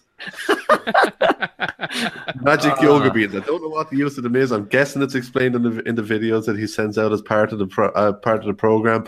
I haven't actually gotten the magic yoga beans myself yet. But if you sign up now with promo code RIPNicky, you can avail of that offer. Nice. Yeah, it's sad that Nicky's dead, but now that my back may live because of him, I mean, I'm sure he would have wanted that. It's his parting gift to you and the world. And the world. He's going to live on forever. Live on forever. Gordo, but our parting gift to the world, tell the people where we can be found. Our parting gift to the world is that we are taking over the internet. We're on most of the good social medias, the ones that everyone uses, such as the Facebook. You can find us on facebook.com/2bitsports. We're also on the Twitter, which is where most people seem to vent about wrestling or cheer about wrestling or go full on stan about wrestling. You can find us on twitter.com/2bitwrestling. You can also find our weekly podcast, this very podcast, on whatever platform you're on now, which I don't know which one it is because there's quite a few, but we are on Apple Podcasts, the new and improved Google Podcasts, which is absolutely fantastic. If you're on Android at all, it's really worth using. It's actually probably one of the more stable and just all-around best podcast apps out there. We're also on Stitcher, TuneIn, SoundCloud. It goes up a couple of days after on YouTube. We normally put it out a Friday on all the other apps. It mightn't go up at all now because the guy who does the YouTube stuff is dead. We may need to try and push that onto someone else. We may need to bring in an intern. I believe there's an app we can use to try and get someone for that position. It's a shame we don't run ads for that anymore. But ZipRecruiter. I believe we had a promo code for that too. We did. We had a promo code for ZipRecruiter. It was Steve's Raptors. So we are on, as I said, YouTube, which the intern will eventually put it up there potentially early next week. We're also on all podcast apps that the likes of SoundCloud, TuneIn, Stitcher, Apple and Google Podcasts all feed into. Essentially pretty much anything except for the likes of Podcast One, which make up their own numbers for everything. So we don't want to be tied into that, allegedly. And all of this all feeds back into our main hub, our main website, where we'll post articles about wrestling, football, video games, anything that crosses our mind that no one else wants to really listen to, which is 2bitsports.com, which you can find on the internet. I have a fuck ton of game stuff coming as well, by the way. I have a load of stuff in the pipeline and most of it's already written. I'm just waiting to dole it out, to space out all this goddamn wrestling content. Ooh. Yeah, and then I suppose as the Premier League season approaches, there'll be more football going on. Oh, there will. Like, Liverpool signing a keeper that they put 10 goals past earlier in the year. I think it's quite funny. Yep. 70 million, that's what he's worth. Oh, man. Well, he was good at picking the ball up off the ground that time. Look, at least you're signing people. Me and Steve, we can't seem to get any signings. I hope you signed Fellaini to a new deal. Oh, good God. Good outside job, Bob. A new deal, except worse. He's a bigger clown. Hey. And yeah, I would give a shout out to a few of the people, a few of the smaller podcasts that we listen to, friends of ours. So we'd likes of Tag Me In Bro, Wrestling Life, and of course our friends at Take Two Takedown. Those dicks, absolute dickheads. Yeah, they'll be over soon, or yeah, John will be over soon. John, when you land in Ireland, here's some good Irish phrases to use when you want to converse with Irish people in our native tongue. When you want to say someone, "Hi, my name is John," you go, "Anwell, Ciaragum, Dulgadi and Lehras." It's a bit wordy, but listen to it back. You'll get it there. You'll get it very well. And when someone hands you something or you want to thank somebody, just say "Pogue Mahone." It's very and carry a knife. Yeah, knifey spoony.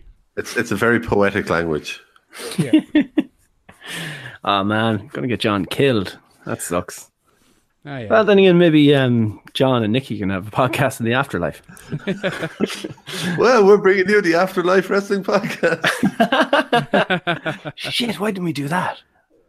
That's the new name from next week. Change all the stuff. You keep changing our name every week. No one will ever find it. Less and less people find us every week, so it's fine. This is the Mouse Rat Wrestling Podcast. We've plateaued on the whole new listeners thing for now. But yeah, that will do it. And I'm going to spend the next 3 hours editing this shit. Or not 3 hours. Who knows? Gordo, any words of advice for us before we go? Well, as my old dad used to say, you try and get that blood out of the carpet, I'll go get rid of none.